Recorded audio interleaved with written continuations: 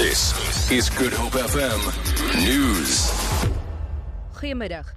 Kaapstadse Rampbestuur sê duisende inwoners van informele nedersettings in Philippi en Khayelitsha word deur swaar reën en sterk wind geraak.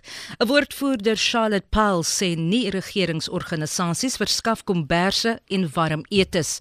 Sowat 6000 mense in Philippi word geraak en 3200 mense in Khayelitsha verkeer in ongerief, maar dit was nog nie nodig om noodskuilings soos gemeenskapsale oop te stel nie. Intussen het swaar reën ook die Oeverbergstreek getref.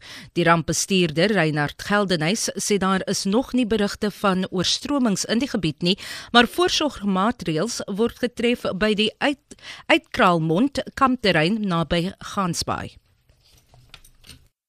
Ons grootste probleem is in een van ons oorde waar ons besig is om sandsakke te pak om strukture te beskerm. Verder is ons rampbestuur en reddingsspanne op bystand vir enige verdere probleme.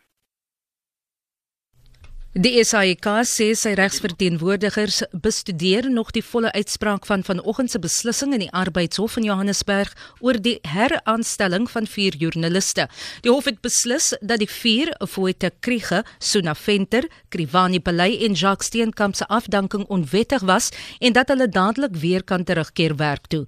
Hulle is deel van die sogenaamde SAIK 8 wat afgedank is nadat hulle die openbare uitsaaier se beleid oor die nuusdekking van gewelddadige betogings bevraagteken het. Die SAIK se woordvoerder, Khayelitsha, sê slegs die finale bevel is bekend en dit is belangrik om die volledige uitspraak te bestudeer voordat enige kommentaar gelewer word.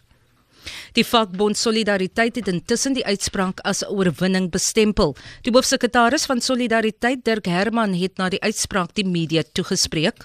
Triumphed and slowly Motsoeneng lost.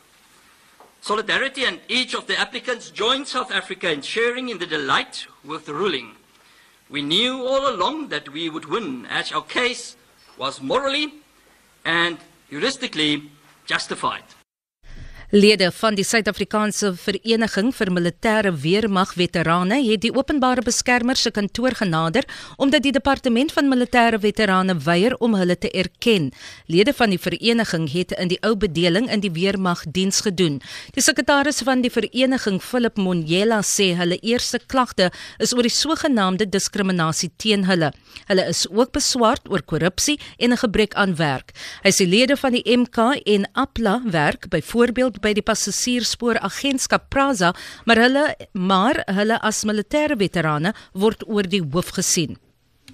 Die minister van Finansies, Pravin Gordhan, het sy kommer uitgespreek oor Suid-Afrika se oorbestendige arbeidsmark. Die arbeidsmark gaan die afgelope paar jaar gebuk onder stakings en eise om salarisverhogings bo inflasie, ondanks trae ekonomiese groei.